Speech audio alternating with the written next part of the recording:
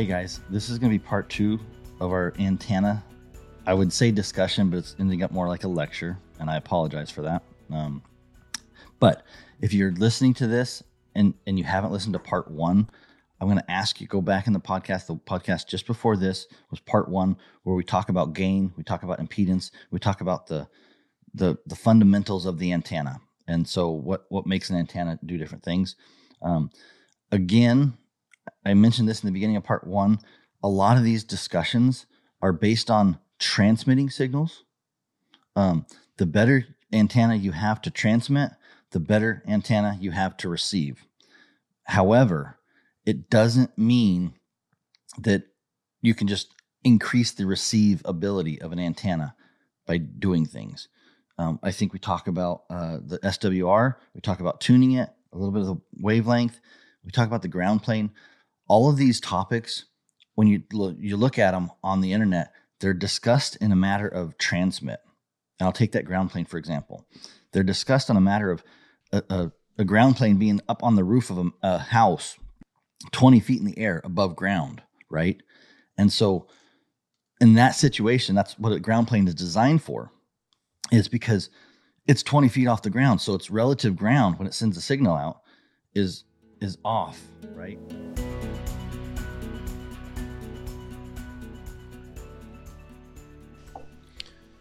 Can we move on? The next one I've never heard of on your list. SWR? SWR, yeah, like that's... So the standing wave ratio. What's that? I haven't. Have you, James? Yeah. Brad, you ever mess with the SWR meters in the CB days? No, I don't know anything about it either. I know we talked briefly about it this morning, but go for it. I'm learning here. I want to hear. James, well, I'm doing a little bit of research here because I want to make sure that I say the right things on this. But explain how you would the old SWR meters that for CBs for those guys who ran CBs and had that. So, yeah, and I no longer have a CB in my truck. But when I did, you'd key that mic up, and you'd have some radios had an SWR meter, built into the screen. Some of them did not. But basically, you had a device in line with that antenna, and you'd key the mic up, and you'd watch a needle on this SWR meter, raise and lower through the roof, and that was basically telling you how well your antenna was working. SWR means standing wave ratio. And so it's the way you measure the impedance mismatch between your antenna and your transceiver. So when we go back to that, oil coupler, you would measure the SWR, which was the ratio between how much transfer from your output to your input. 1 SWR, so a 1/1 is 100%. Means if you put in 100%, if you put 10 pounds of pressure on this side of the pipe, and you got a 4-foot, you're going to get 10 pounds of pressure on the other side of the pipe. If you shrink that down and go maybe half size, and you put 10 pounds of pressure on the water pipe, what happens when you nozzle down a water hose? You increase your output pressure. Yeah, the pressure. So you're not getting any more water out of it. Right. You're getting a higher velocity water out of it, right? And less volume. It's not as efficient. So that's what the standing wave ratio basically is what it stands for, SWR. It's a measure in the impedance. So your output power from the Garmin, how well does your antenna match that power? And if it's a 1, which is a really good number, that's essentially ideal. A perfect antenna. You're getting 100% of the power. If you put 4 watts out of it and you got a standing wave ratio of 1, you're putting out 4 watts. If you bring in 4 watts, go ahead. Oh, go ahead, Brad. Well, I was going to say, how realistic is it to get a 1 in an antenna? I mean, is that even attainable? Yeah. If you match it, yes. So you're not going to get 100%. The perfect antenna doesn't exist. But you can get really good matched impedance. So there's things on the antenna that as soon as it goes out in the airwaves, you're never going to quite get 4 watts back in. You know what I mean? So you send out 4 watts, it goes over the air. You're going to lose, the air, the stuff. If you run a long enough line, you get lost. You know what I mean? You can have a direct wire connection and get loss just in wire, not even wireless. So everything has a loss. You know what I mean? You're going to lose, if we go back to the water hose analogy, if you ran a water hose for 100 miles in your house doesn't have enough pressure to push that much water. I mean, you're not going to be able to do it. There's too much loss in that 1-inch water line that you're just not going to do it. So from a retail standpoint, though, because I think like there's a differentiation here between somebody fine tuning an antenna, because in theory, like even our Garmin, you say it's 4 watts, but if you're tuning based off of SWR, that would change between individual unit, right? Like you could fine tune to each individual piece for maximum. SWR is relation to the antenna.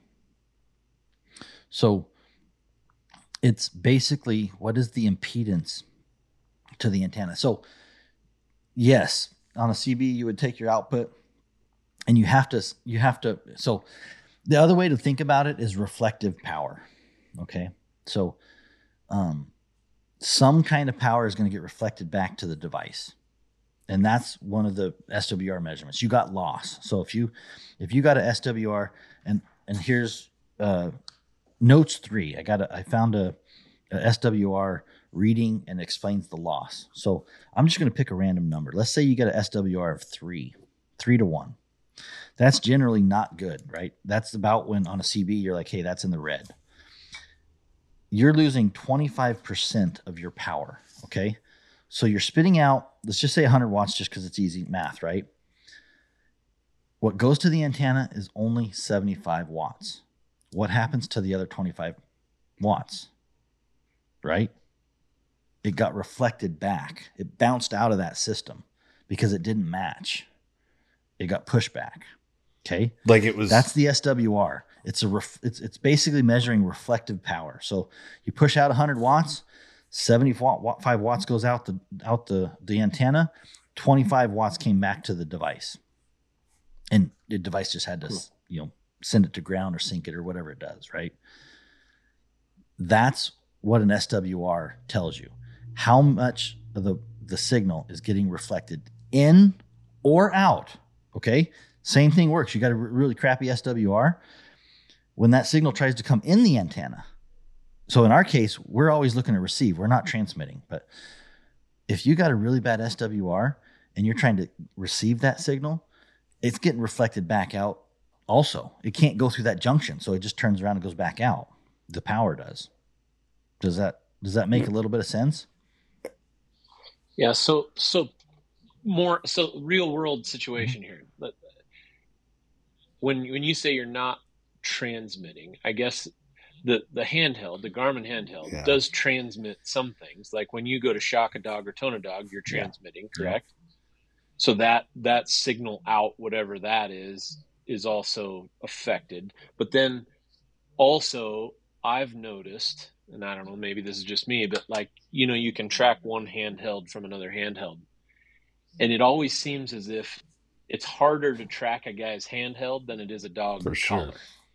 And I would assume because the antenna quality, right, on the handheld, the short one or the medium length or whatever you got when you're packing it around, probably doesn't have as good a SWR as the truck antenna and or the dog collar antenna. So you're not that handheld's not sending out as much of the power like you're saying. Yeah. So it becomes a little harder to track that handheld than a collar. Some of the short ones, yeah, perhaps. I think so. Yeah. And that's a really good point you touched on is I keep talking about transmit. That's what an antenna is for. It's transmit and receive. On the Garmin side, the transmit mostly happens on the dog collar. But if it's going out, it's the same as it coming in. You know what I mean? It's like a gateway. It's like, okay, well, you can turn the oil and push it the other way direction too. You know what I mean? The water, you can change the direction of the water, and it can only go a certain way. But it's equal. It's like, oh, if it goes this way easy, it's going to come back easy. So, transmitting it out, that's the only way you can test this SWR, you know what I mean? Because you have no way of seeing what the power coming in is reflected out to the world.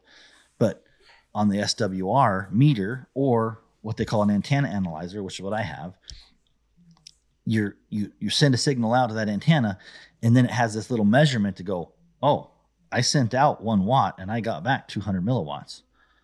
I know that I'm reflecting 20%.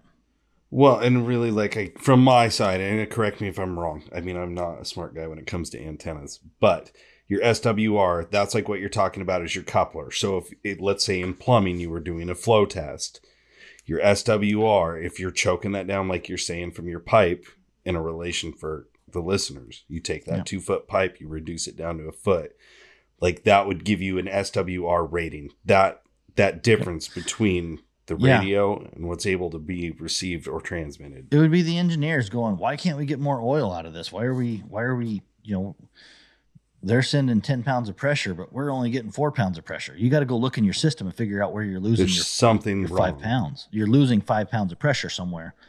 Yeah. And making sure everything matches up is the best. You may not get 10 pounds. You may only get 9.5 pounds. You know what I mean? Like you're not going to get a perfect. You're going to lose some over length. The same thing with everything. But if you're losing too much, then you got to go figure that problem out. So, and essentially SWR, like I said, it matches the impedance. It measures the impedance of the 2 antennas. And so you want a good matched antenna. And that changes no matter where you put the antenna. If you mount, like I did a video this morning where the antenna was on my front bumper, and I measured the SWR, and all I did, I was getting like 1.4 on my front bumper. All I did was pick that antenna up and I put it on top of my hood, and my SWR went to like 1.2. So what is it? 0.2 is just by changing the location. 1%. No changes to the antenna. 1% of my antenna just in the location. Yeah. I didn't have a long enough cable to put it on top. You know what I mean? Because it still had some stuff reflecting it. If it's around power lines, if it's around a truck, if your truck door's open, there's so many things that go into what that antenna wave is reflecting that it's just not cut and dry to be like, oh, I can pull this antenna out of a box and it has an SWR of 1. That just doesn't happen. You cannot assume your SWR is 1. You have to measure it because it changes. So. Yeah, and this is where like all those variables. I mean, we were talking about connections. Yes. The screw together different things you've got, from the bumper to how the antenna is mounted to the magnet or mounted to your truck, and whether you're using the fender mount or the other one. All of those are going to affect your SWR. Correct. So there really isn't a good way for one. It's not going to be a one size fits all deal. If you really want to go deep in the weeds and figure it out how to be the best antenna for you, you would have to get your box, get that antenna analyzer thing that you have, and test different stuff, how you want it to be set up, and see how you can narrow it down. And every component, the part that screws on the handheld, the little SMA connector with the little pin, that connection can change the SWR. The cable, is the cable kinked?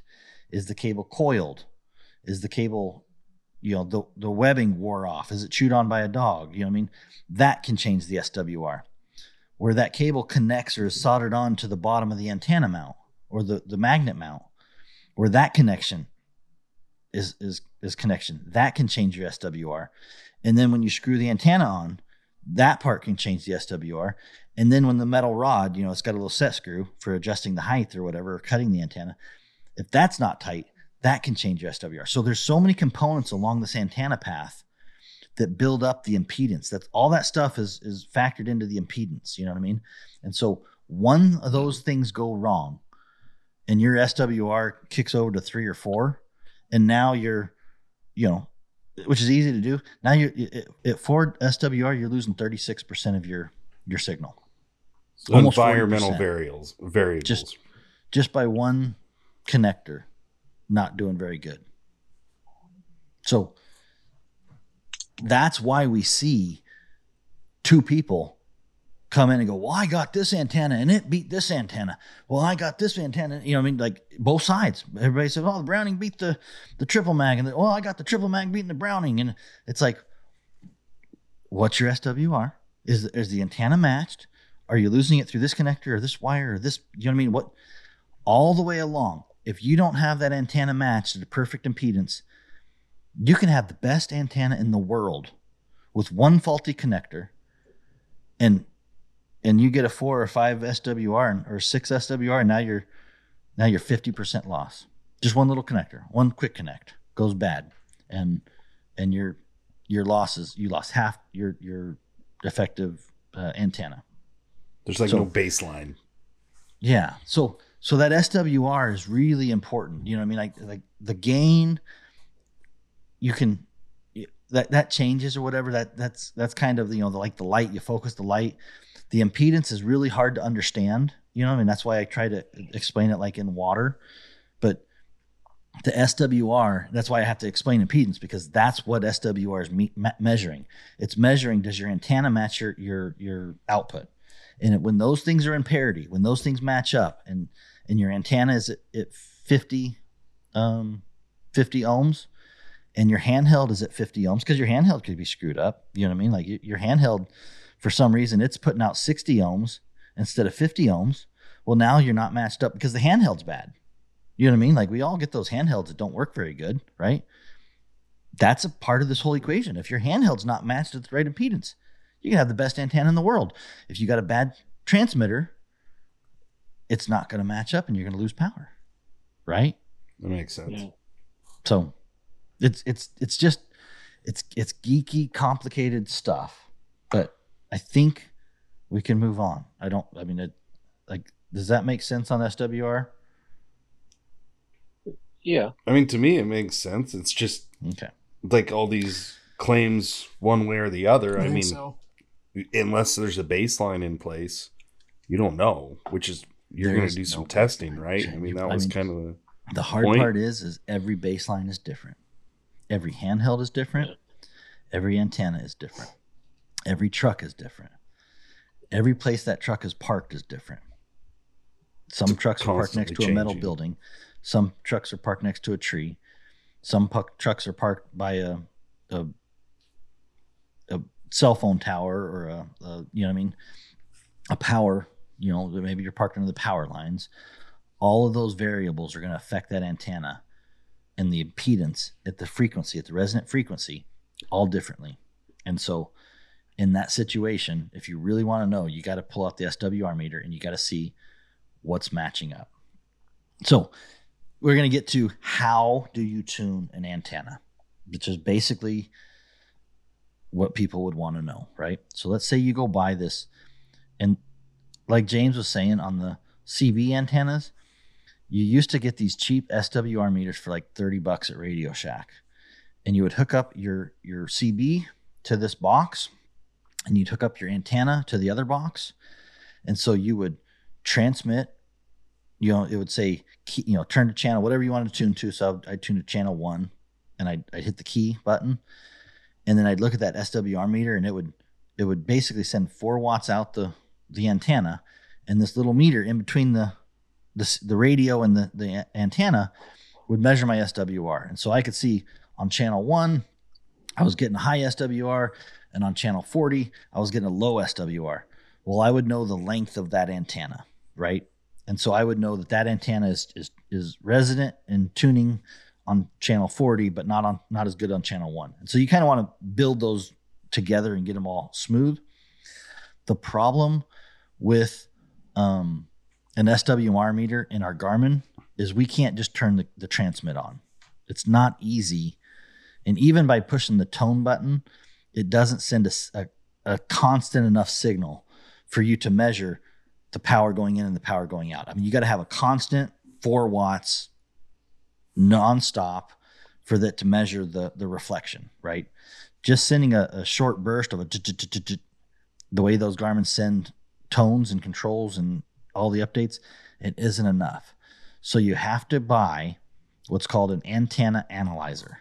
You can't just go buy a SWR meter, because you don't have a radio. Well, you might be able to do it with a truck radio, but I'm not going to get into that. I'm going to talk about the Garmin's. So you get an antenna analyzer. The one I have is called MFJ, I think 259. They're about $350. You buy them at a ham radio store, and that's what you would use, because that sends out a power signal that it can measure the reflection from an antenna. So when you hook that up to your antenna, it's going to have a little dial, and you dial the frequency, right? So the Garmin frequency is going to be at 153 megahertz. That's just the frequency they use. So on my truck, I was dialing the antenna, and I was like, okay, SWR meter. My lowest reading was like 1.0 at 150. 150 megahertz, I had SWR of 1.0, which means if my alpha was transmitting at 150 megahertz, 100% of that signal would go in and 100% of that signal would go out, right? The problem is my Garmin's not transmitting on 150. It's transmitting on 152.8, depending on what channel I'm using for the dogs. So when I dialed up to 153, just because that's a round number, I was at 1.4. So not bad. It wasn't a horrible antenna, but I'm losing 3%. So what that tells me is the length of my antenna is not correct, right? Because it's resonating on 150 megahertz. And so this is where it's hard to explain, but 150 megahertz signal is longer than 153. So that basically that tells me my antenna is too long. So I would need to take my antenna off, trim a little bit, put it back together, and I should watch when I get to 151 or 152, I'd be a little bit lower, and I'd be a little bit lower. So I might trim again, and I might trim again. And then I'm going to watch it start going up, and I'm like, oh, too much. I'm going to stop, right? So I want to find that bottom, that lowest I can with the SWR. If you can get one, awesome. It's really hard to get one. So you might get 1.2. You might get 1.1. You know what I mean? Depending on the situation. Your goal is to get the lowest SWR you can at the targeted frequency. So when you buy those, like the truck antenna whips, the long metal one, there's a chart in there when you get them that kind of shows the length versus the frequency cut chart. Frequency. Yeah. Yes. Yeah. So what you're saying is you can kind of reference that if you were going to make an attempt to tune your antenna without an SWR meter. Is that you could, well, even with you could reference that to know which way to go. Yeah. So that's a really good point, Brad.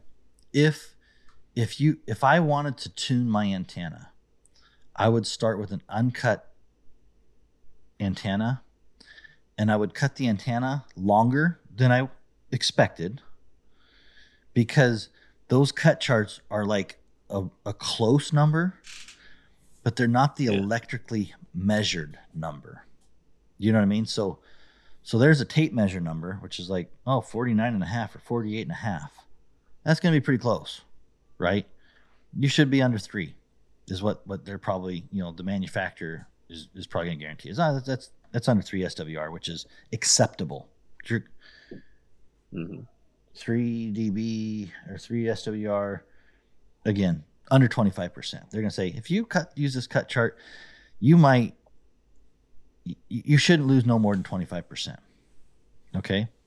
If you're the guy that's going to complain about 25%, you need to get an SWR meter, and you need to trim your antenna to the electrically measured wavelength of the signal you're going to use.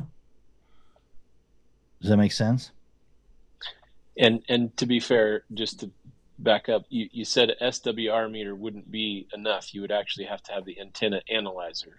No, yes, on the frequencies we are, because you don't have a good way to transmit power. Yeah. So you got to rely on this to transmit power. For the dog guy who's trying to tune his Garmin, if he wants to chase the 25%, would have to get that box like what you have, not just the SWR meter, like you said, not to buy for the CB antenna. and then start with a long antenna and tune your way down until you got to the closest you could to 1. And then, absolutely, like you said, the Garmin frequencies. I know you said 153 is kind of like shooting the middle of the gap, right? It's like 151.8 to 154 or something. There's like 3 that. channels in the 150 in the high 151s, and I think there's 2 channels in the low 154s. So I always just shoot right in the middle, 153. But if a guy was really wanting to dial, like I think I was telling you earlier, like if you were really a geek about this and you were like, I only run my dogs on channel 1 of the Garmin, so I'm always 1-2 or 1-3. A guy could tune his antenna to that 151.88 frequency, which is channel 1, and get an antenna that was just dialed to those frequencies. Right. And say, I don't run channel 5 or 6. You might, but you're just going to your antenna's not going to perform as well. You could get down to that kind of a level if you wanted. Yeah. And that would be, I mean, for like a bird dog guy running 1 dog or 2, be easy to do. For those of us running 10 hounds, that's going to be a little bit more challenging. No, because you would just always make sure your callers are on 1 dash whatever channel. So the first number. The first number is the frequency. Yep. The second number is that time slot. Yep. So the frequency, and again, an antenna has to be a certain length. So the way you determine the length of an antenna. So you've seen those sine waves. You know what a sine wave is? If you don't, you need to Google what a sine wave is.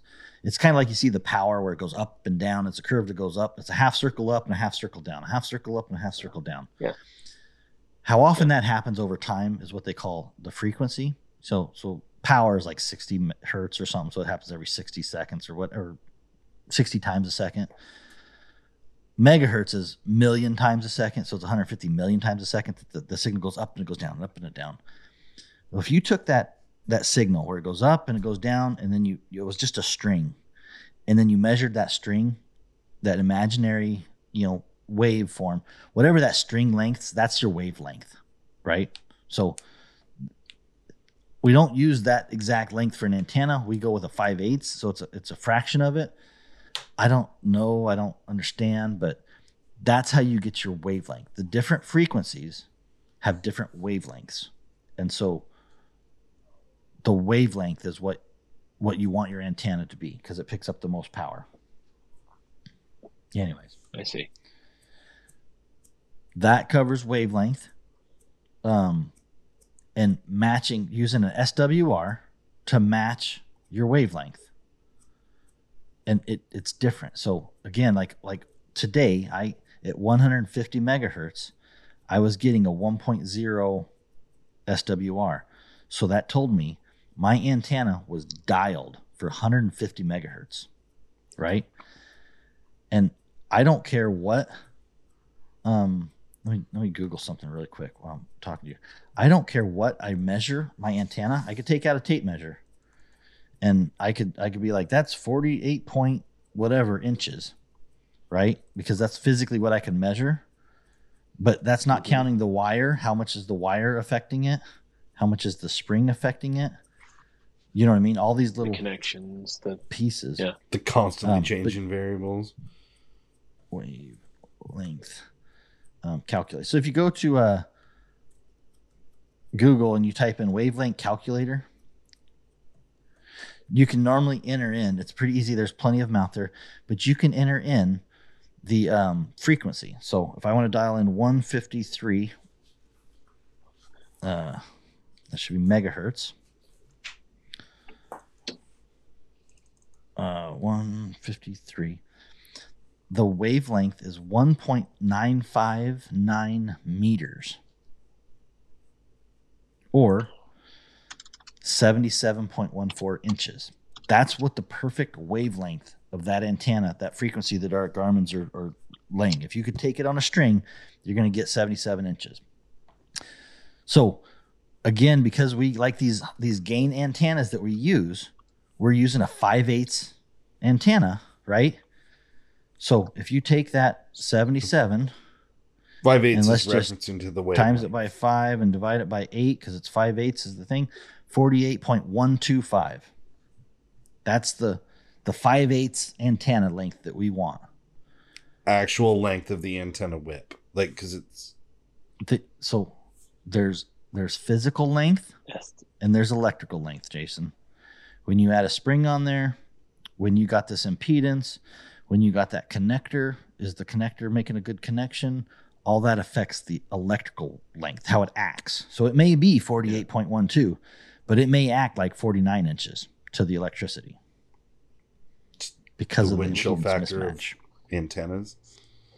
So all it's doing is giving you a baseline of a place to start. Yes. The charts and the physical length and all that stuff is just a baseline, somewhere to start. Yep. But the only way to dial it in any closer than that would be to own the testing equipment. Correct. So all these antennas are spec'd for, hey, this cut chart will get you within 3 dB or 3 SWR. You know what I mean? If you use this test cart, they have a tolerance of what is acceptable to them to be perfect. If that spec, and I don't know what it is, I don't really know what it is on Browning and this triple mag and all these other ones, but whatever it is, and it depends on where you put it on your truck. You know what I mean? That this changes. So you can, Brad, I can put that antenna on my truck. I can dial it to 1, and I could send it over to you, and you can put it on your truck, and you can get 1.7. And I'd be like, something electrical is changing the impedance of your antenna, and now you're not getting the same power that I was getting. Right. And that is exactly where the arguments start and end. Well, they start. I don't know the end there, but I know that's where they start. There's nothing wrong with the antenna, though. Yeah. It's just environmental changes. But to be fair, each person's situation, each truck, each set of circumstances, and even the terrain you're hunting in are going to affect what number you can achieve in your setup. And the only way to know is to test and have one of those meters. I mean, if you're going to chase it that far, like you said, you'd have to have the equipment. Yeah. So, and that then I think is a nice segue into, I mean, there's practical testing, like people hang a collar in a tree and drive away from it and go, oh, I got 3.7 miles from this one. And then they hook up a different one and they can go 15. Yeah. And that's, I suppose that's good, but most of the time driving away on flat ground is not going to simulate your hunting situation. I mean, I guess, again, depends on where you live and all that good stuff. Yeah, it's tough because it's going to show you different antennas. You know what I mean? Like, you're definitely not seeing. I don't want to say that you're not seeing an antenna outperform another antenna. You know what I mean? Like, people get it in their mind that, well, this antenna is better because it did better than this one. What you're seeing is that antenna is matched better to your system in that situation than this antenna. And that could be different on a different truck or a different person or a different whatever. Or maybe that antenna's cut wrong. Maybe they cut it too short and you can't add length to it. You know what I mean? Like, there's reasons that whole system, when we cut it from our shop, you can't add length to that antenna very easily. So maybe it's cut too short. And you're getting stuck with one of the 2 dB or the 2 SWR ones. You just got the short end of the stick. If you don't want that, the best way to not do that is to test, cut, test, and then cut, and then test, and dial it in piece by piece until you watch that SWR come in place. So, and that's something done on an individual basis. I mean, that's not like someone's gonna get an antenna that's 100% tuned from any retailer. Like, if you want that level of performance, that's mounted on your truck so that you're limiting the changing variables and you're tuning it in. Yeah. So that's in the end game. The SWR is like, that's pretty much like the end all be all. And the best way I describe it is, if you're going, if you want to compare antennas, it's kind of like the Super Bowl. If you're going to put 2 football teams together in the Super Bowl, you don't just go pick anybody off the street. You know what I mean? You're not just not playing and not practicing and not making sure your stuff is dialed in those teams are dialed in, ready to perform. And so it's easy to throw it, and that's what I do. I just throw an antenna on and go hunt. But if you really want to see what the antenna is doing and you want the best out of that antenna, you've got to get it ready. You've got to dial it in. You got to sync it. So, we're close on our time. I think we've hammered that SWR and how to measure it. I'm thinking, I've actually got some quotes out for getting some SWR meters or antenna analyzers and seeing if I can buy them to sell them. So right now you can find them for like $350 on Ham Radio Outlet or DX, which is all the ham stuff. I'm hoping I can find something we'll be able to sell for around $200. Still expensive. But my thought is if I could get 10 or a batch of them, I might even rent them out or something. If we can figure out how somebody can rent one and we ship it or whatever. I don't know. I'm just trying to figure out if somebody really wants to tune one of these things and they don't want to spend $300 to tune their antenna one time. I don't know if we can do that or not, but we're going to look at that. But that's what we would need to do. That's a big investment for one antenna. That'd be cool. Yeah. So to be fair, buddy, you were talking about doing some testing and whatever. I mean, a truck antenna with a trimmable whip is something that's easy to tune. But if you were just talking like the screw-on antennas that go on the top of the handheld, those are, you can't really fix that. It's going to be what it is, right? Yeah, exactly. There, and I did some testing today, just poking around. Most of them were high SWR numbers. So like the short rubber ducky I had on my desk from Garmin, it was 6 dB or 6 SWR, which means it's 50%. So that's definitely not an antenna that I would want to use to get long range out of. You know what I mean? I'm losing quite a bit. Right. Good short range. You know what I mean? If the signal's strong, that antenna is going to perform well. It's going to perform, if I'm looking at it, you know what I mean? The angle, that kind of thing is not going to affect that thing nearly as much. You know what I mean? Depending if I'm looking at it flat or looking at it up or whatever down, the gain on that antenna is probably much lower. So that's why I'm seeing that. But I'm going to lose half the signal. Whatever signal is out there, I'm losing half on that short one from Garmin. But it probably works in a lot of different directions really well. Yeah. The other one I tested was like 2 or 3, I think. It was one of our long range rubber duck ones that we have made. It did pretty decent, but again, it was still not 1. You know what I mean? It was like 2.5 or 2.6. It's just all dependent, man. It's really difficult, those handhelds. Yeah. I mean, I'm gonna turn my lights on. And then for a minute. Hold 1 second. You guys keep going. Okay. Well, and then the other thing, Buddy and I talking this morning, and he's totally right. All this stuff we've talked about is all related to the handheld and the truck side of the system, and that's 50% of your problem. The other 50% relates to the dog collar and the antenna on the dog collar, which kind of comes into one of my questions I put on the Facebook was, almost everybody's probably had a collar that's been chewed up on the end and it's frayed and bent and it's, whatever. How much is that playing into what kind of signal and how good are you receiving your dog information from a damaged antenna on a dog collar? It's the other 50% of the issue. Yeah, it's a really good question. It's not easy to test. And the reason it's not easy to test is because they don't have a connector like the truck antennas do. And so there's no real easy way to hook it up to an SWR meter that I know of. You'd have to build some kind of jig. And what I don't know, and I'm not smart enough to know, is when you get the bounce back power, you know what I mean? When you measure that SWR, is it the screw? Is it the connection? Because it's not like you have this threaded on coupler that isolates the signal, and so the signal goes through this little pin. You're shoving it out a screw. You know what I mean? Like it's a screw with an antenna, and so there's got to be a way to measure that. But if that antenna is pointed up, if it's pointed down, if it's moving, if it's wiggling, it sits on the dog's neck. Right. Dude, everything changes. Well, that was that was where I was going with this. You go back to that first graphic that you put up about gain and about how those spherical donuts and they get skinnier and whatever, and the angle of the vehicle depends on, and that donut is basically going out as a halo around the antenna depending on the angle of the vehicle. So now all of a sudden you're sitting on a 10% grade.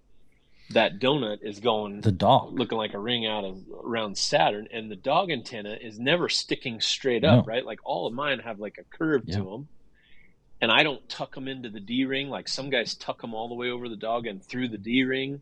I wonder if that affects signal. It has to. There's a lot of variables. It has to. Yeah. Every time that antenna is moving and it's bending and it's that impedance on that antenna is changing on the dog. So ideally, the way if you're visualizing using some of those graphics as a tool to try to visualize, right? Ideally, on the dog, you would want the antenna to stick straight up in the air towards the sky, away from the dog's body, because that would then be transmitting the donut that's coming out of that antenna would, in theory, be transmitting the best and the farthest. I don't know, Brad. I really, number one, I don't know what wavelength that antenna is. I don't know what the gain on the antenna is for the dog collar. I don't know how to measure that.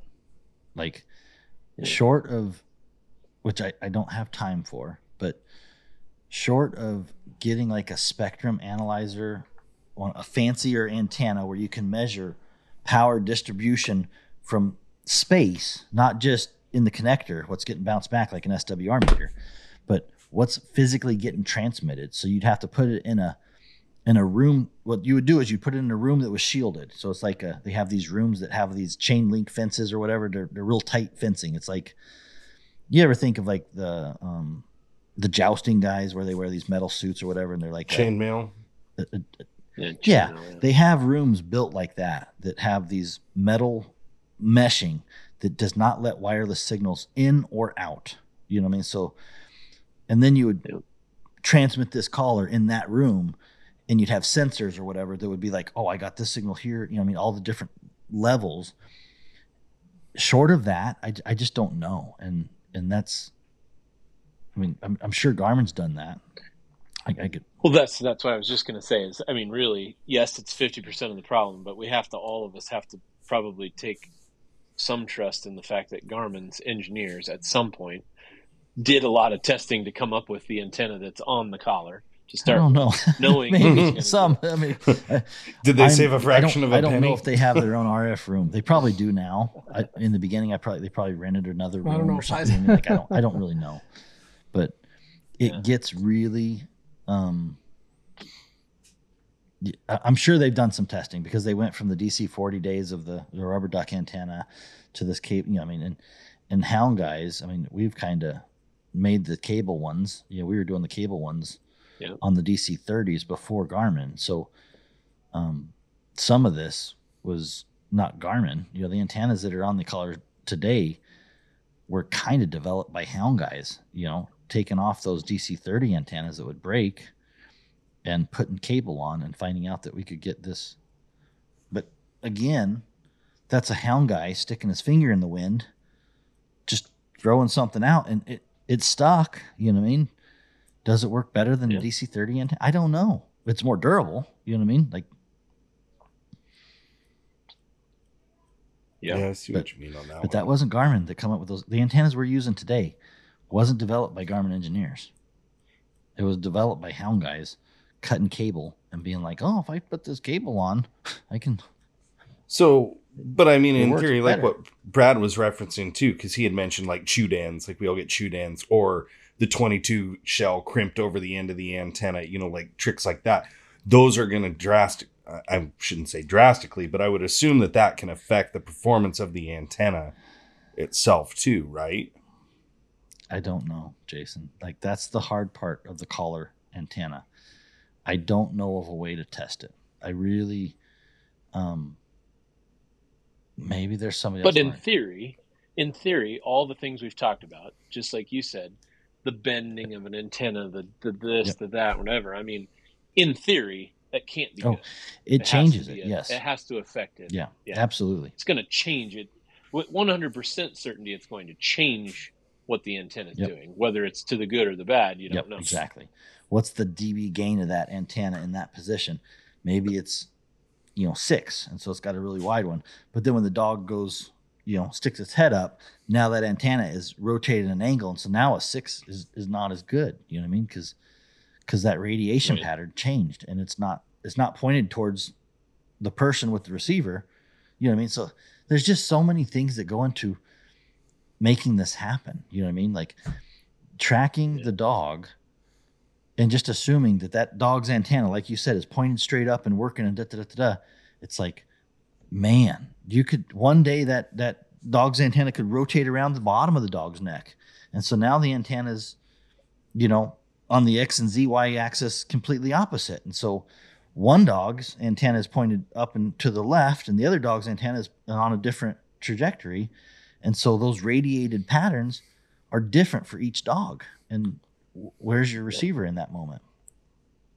Right. Well, and that's where I'm sure you guys get it all the time, phone calls from customers, and they go, well, my one antenna always is better than the rest. Like I can pick this dog up first every time and whatever. And it kind of begs the question, like, okay, well, that has to be going back to all those different scientific terms and whatever, and those just match up well, the receiver to the dog. Yeah. So it's just, the best way I can describe it is it's complicated, and I don't know how to test a dog collar. I just don't know how to make the connection to the SWR meter or my network analyzer, or is there another network analyzer I can buy? You know what I mean? Like that's the part. And maybe one day, I just don't want to get that much into it. I really don't, but maybe this is going to warrant me a trip or a phone call or a discussion with Garmin and ask them some questions on if they have this set up, and maybe I can go invite myself over there to look at it. I don't know. It's more than I really want to do, because at the end of the day, I just want to go hunting. It works for me. I don't need to get in the weeds too much. It's a 90% problem, man. I don't need to focus on the 10%. I want to focus on the 90% and go take my dogs hunting. But maybe some people do want to focus on the 10%. So let's move on. So I'm going to break in here again. This is the morning after. I was thinking about the antenna question that Brad asked, and about the collar antennas. Yeah, and so we make our own antennas, and I can't hook that antenna up to the spectrum analyzer. I can't hook it up to the antenna analyzer. There's two different tools there. Right. But I can tell you what we did do. And so what I did learn, and I was thinking about this last night after I recorded the podcast. I'm like, oh shit, we did some testing on those antennas. And the way we did it is I took my spectrum analyzer, which is basically like a big listening device, and it analyzes the power and the gain of different signals that come in. And so I put an antenna on it, the Garmin antenna on it. And then we took a collar and we put a Toughskin, whatever one of our Toughskins on it. And we started at like 24, 25 inches of length. And I looked at the spectrum analyzer and I seen the signal. And I'm like, okay, it was, negative whatever dB or whatever it was. It would show me the signal. It was good, but it just wasn't strong. And so I'd trim a quarter and I'd watch the signal go up. And I'd trim a quarter and I'd watch the signal go up. And I'd trim a quarter and I'd watch the signal go up. You know what I mean? And I trimmed it. And then at some point I watched the signal go down. And I was like, saw the curve. So the shorter the antenna got, the better that signal came into that spectrum analyzer. And then it started going down. And I'm like, okay, so I trimmed it a ways down until I was confident that it wasn't just like a little bubble or something, you know what I mean? And then it started going down, and it was drastically down, Sure. And that is how we have trimmed our antennas at 22 inches or whatever. Is it 22 and a half? I don't remember. It's been so long since we've done them, but that was like the sweet spot on what I could measure physically. And so when we're talking to Brad, I discussed the fact that I can't put that antenna on a connector because it's with a screw. But what I did do was I put the collar in my shop on a at a specified distance, and I had a device that would measure the radio waves in the air, and I was able to watch that signal change with the length of cut that we did. So I don't know what the gain is. I don't know what the SWR is. I don't know what the all that is, but I do know that I was maximizing up. If I made it longer, I got less signal. If I made it shorter, I got less signal. And so, right, there's like a sweet spot. Yep. And so, anyways, that was one of the things that 100% I kind of forgot about when I was talking about this topic. So that is something on the antennas that we did do, and maybe I'll need to pull that machine out again, that spectrum analyzer again, and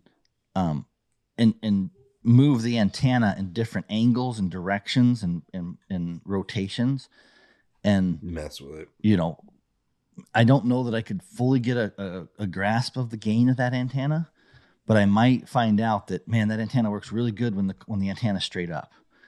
Okay, when the tip of the antenna is pointing at the spectrum analyzer, not very good signal. And so, I might be able to look at, a redneck way of trying to calculate change somehow. The control. Like, man, I get 3 times the signal when the dog's head is pointed this direction away from the antenna than I do when the tip of the antenna is pointed at the antenna. Then I only get 1 times the signal or whatever. So I'm not positive. Sure. I'm not going to swear that I'm going to go play with that stuff too much, because there's a lot of other stuff I could do that's more important.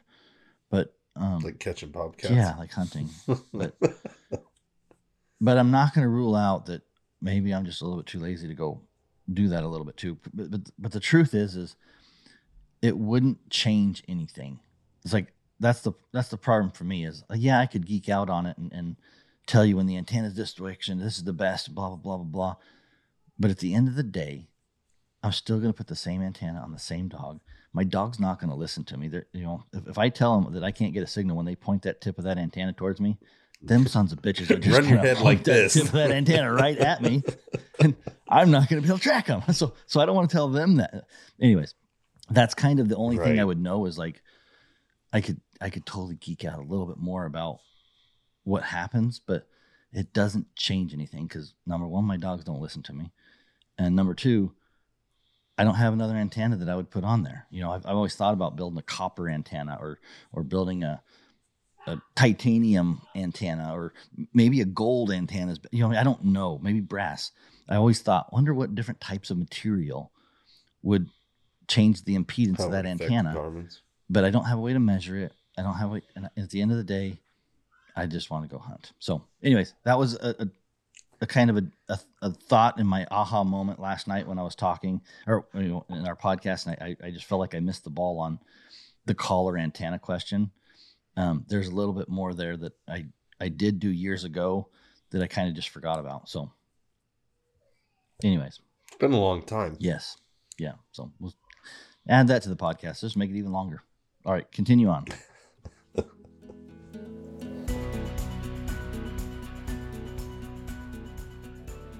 I want to talk about, so we need to get a couple of the questions because I asked people who had questions. So Jason, let's do those questions real quick.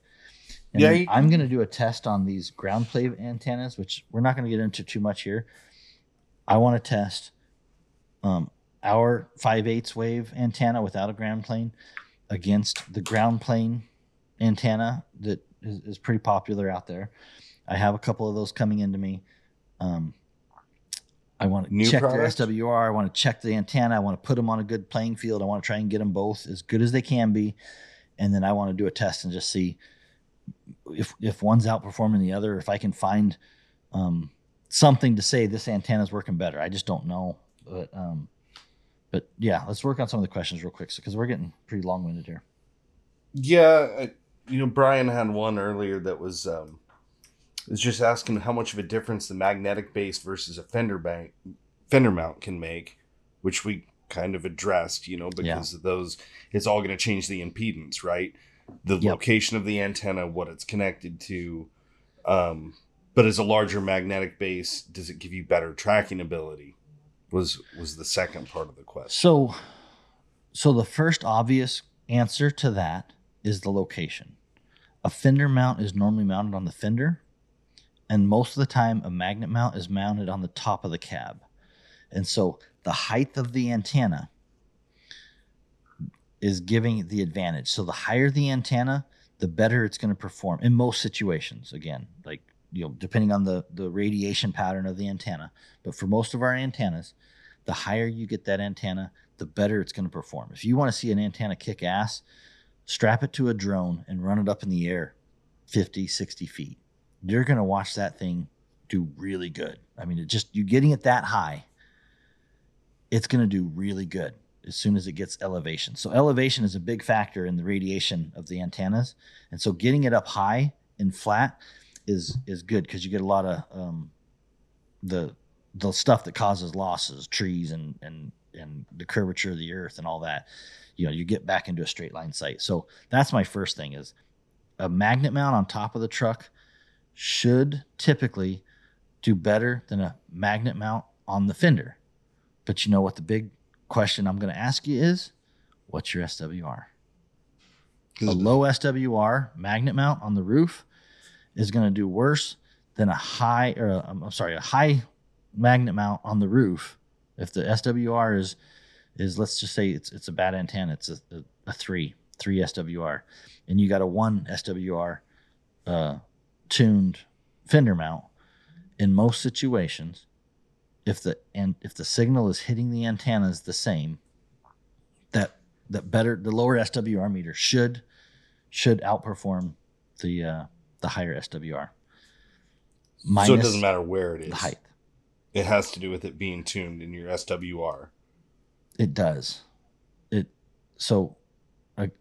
that's where, if we talk about impedance and we talk about the radiation pattern of those antennas, the antenna on top probably has a more circular, donut-shaped radiation pattern, right?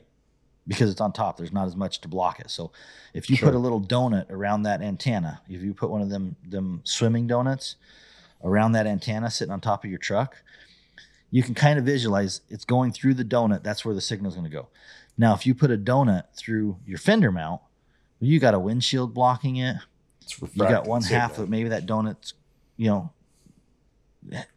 there's, so it just changes that whole antenna, the whole radiation of that antenna changes depending on where it goes. And there's a lot of like, okay, it does or whatever, but I can't tell you for exactly what that radiation pattern is going to look like. But I think it would be a little bit different. I think a magnet mount would perform more reliably, but I think a fender mount, absolutely, with a good SWR, will do decent. I think it'll do really good. Maybe not as well as a magnet mount on top and higher. So SWR, name of the game. That's what it boils down to. That's my first question. If you really want to know, what's the SWR? You're getting quiet. You're away from that mic a little bit, but no, sorry. Any other questions? Well, Brad covered the chewed antennas. What about like switching from the Garmin to a VHF on the same antenna? So using the adapters, which you covered, is going to change your impedance. Kind of the same thing. I mean, impedance is the big factor. Yeah. In that situation, and so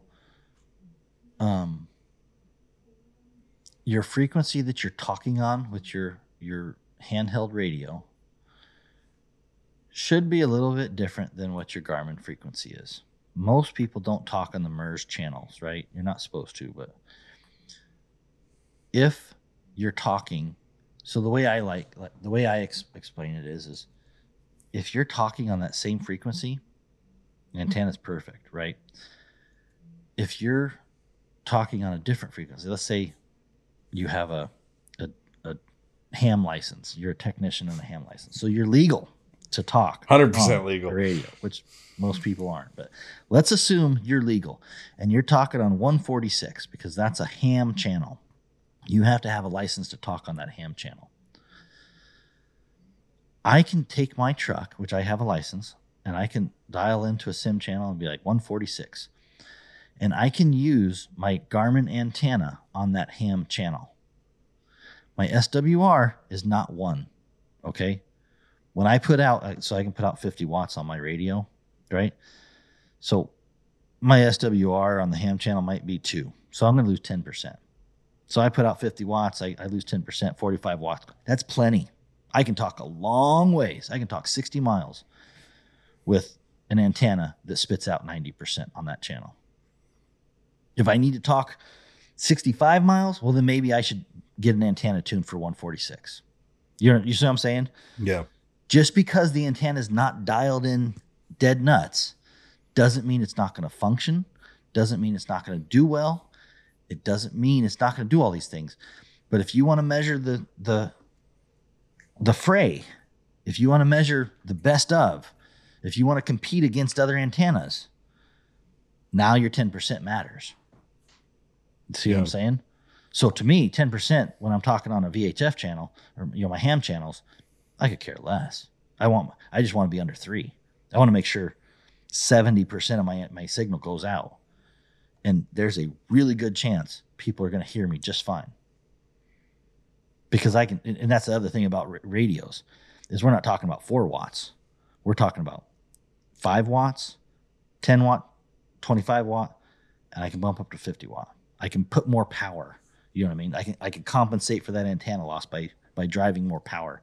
The Garmin's cannot do that due to regulations. That was like one of the last questions I had. I mean, mine, I do have one question that's kind of related to a topic you and I talked about earlier, but was like that beamer antenna. Mm-hmm. So, like, I know a lot of us have seen, and I'm not afraid to give a plug to Kevin and Nancy over there at Dogs Are Treed, but that beamer antenna, like, a lot of people were giving feedback on it. I know Kevin's said a lot of good things about it. But is that a higher gain antenna then? Because it's such a focused beam? It's a higher gain in one direction. Well, it's like a telemetry directional, right? Like, I have a 151 directional in my closet that I borrowed from a buddy not long ago to test. Yeah. Like, essentially, that's what it is, right? It's an extremely pinpointed and fine directional antenna. Yep. So you're going to get a really good signal in one direction. So if you know where the dogs are and you point that antenna towards them, you got a really high gain antenna. But if you point it towards the sky, you point it towards the ground a little bit, you angle it a little bit wrong, now you're going to drop off quickly, right? You know what I mean? It's not going to be instantly, but if you point 30 degrees in the wrong direction, you might be better with a 5/8 weight truck antenna. I just don't know. I haven't seen a lot of those. I haven't done a lot, and it's really hard to test, but because you got to take the dog out and you got to know the exact, you know what I mean? So those types of things are really hard to test.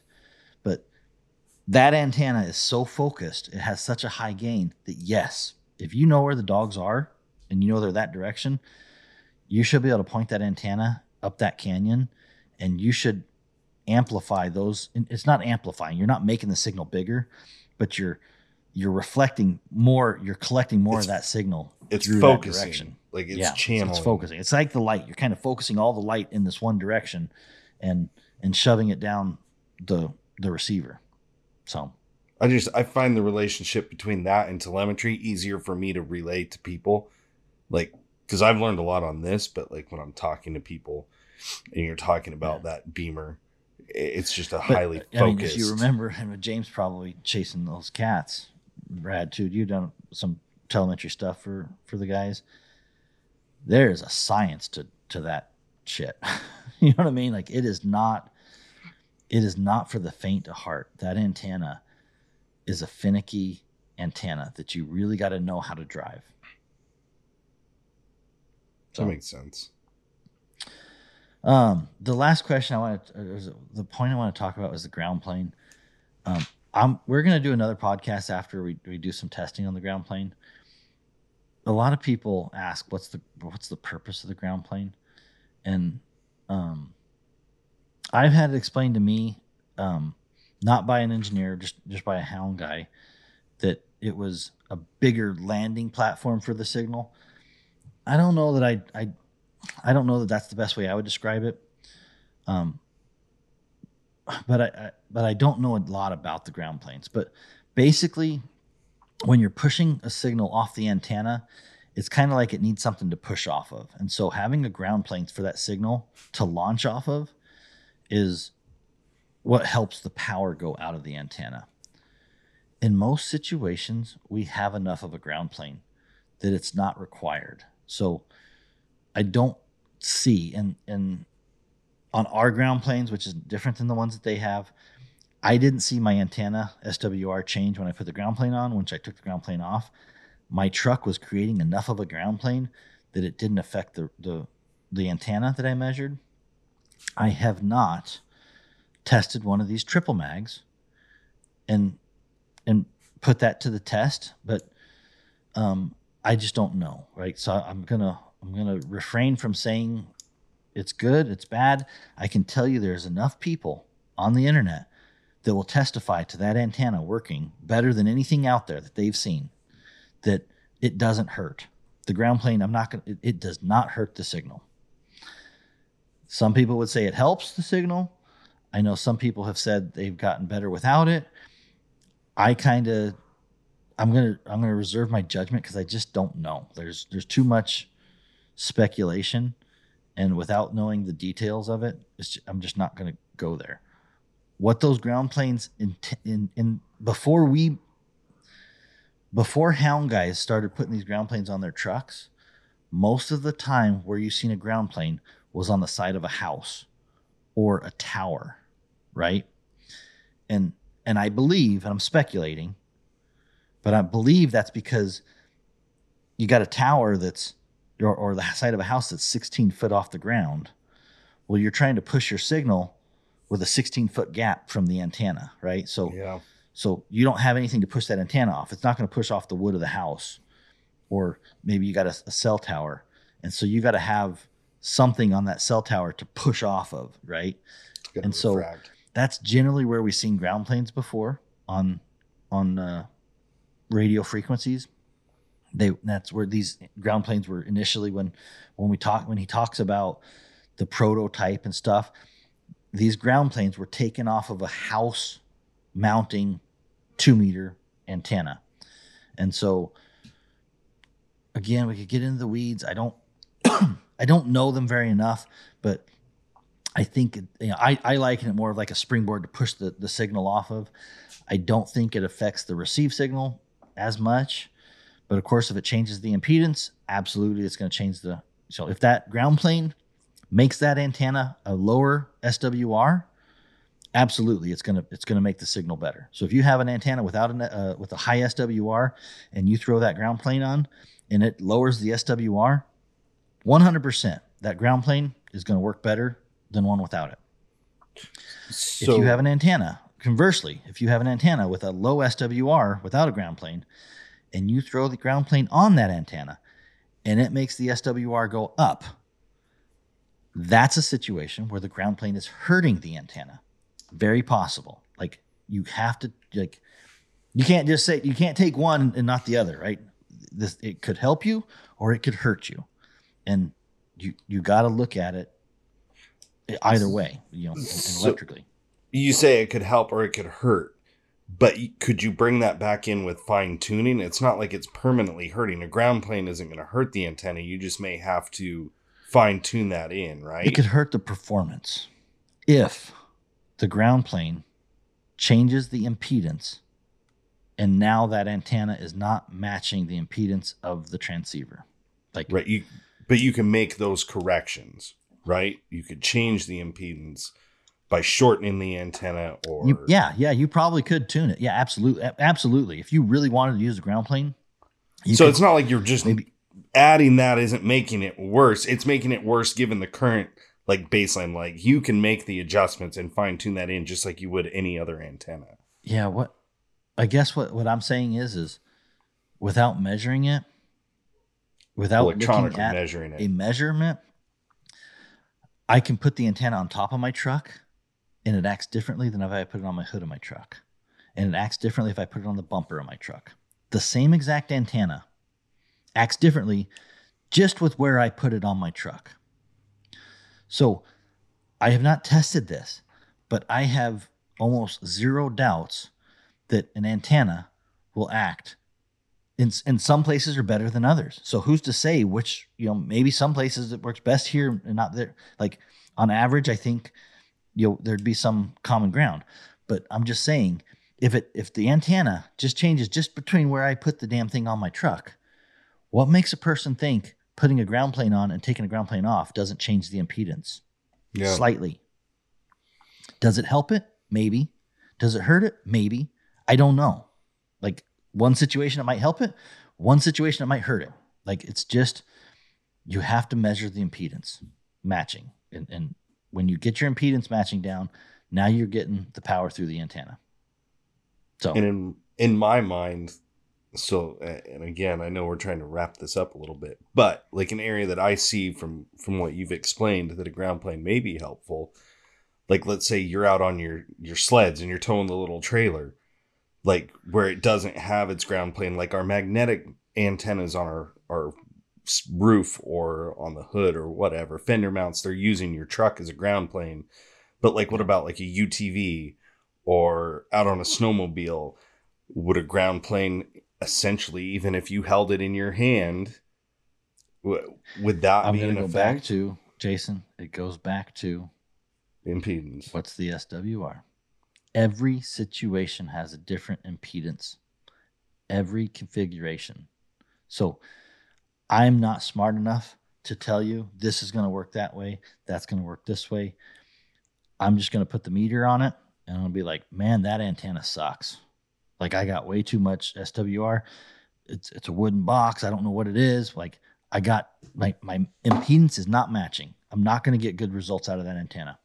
And I'm going to have to try to figure out what causes that. And maybe putting a ground plane in that situation lowers the impedance or lowers the SWR, matches the impedance. Off you go. I don't know. I really don't know.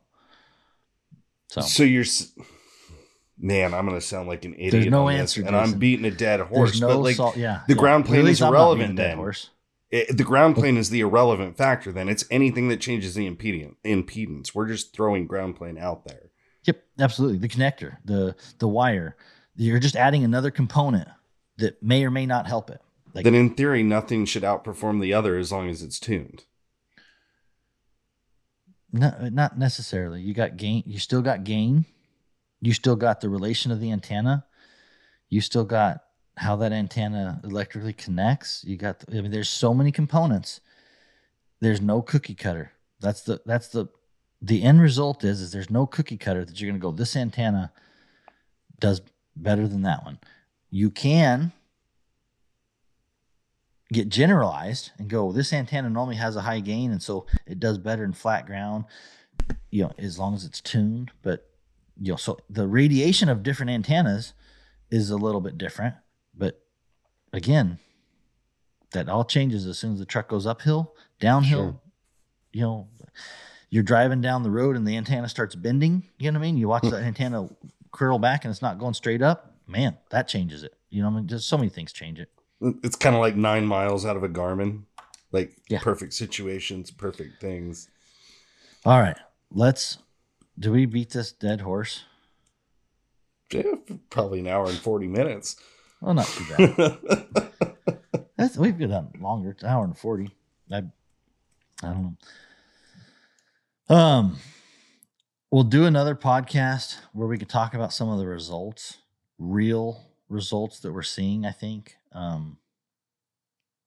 I played around a little bit with the SWR.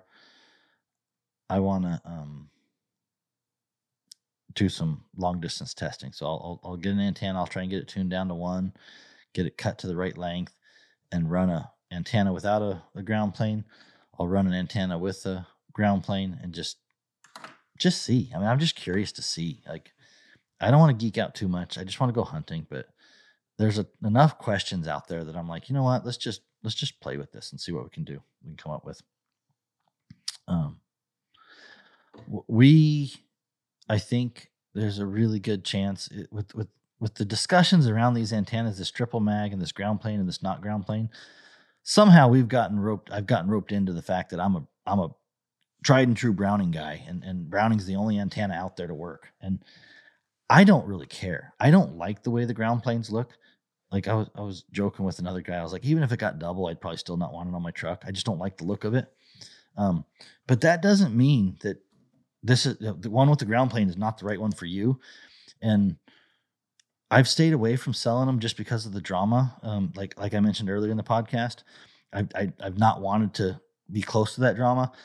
I'm kind of over it. I've gotten thrown into the drama enough times that I'm like, whatever. So we're going to bring those antennas on. I've got a bid out for them. The exact same company that builds them. They approached me 5 years ago, 2018. They approached me wanting me to sell them, and I've avoided them.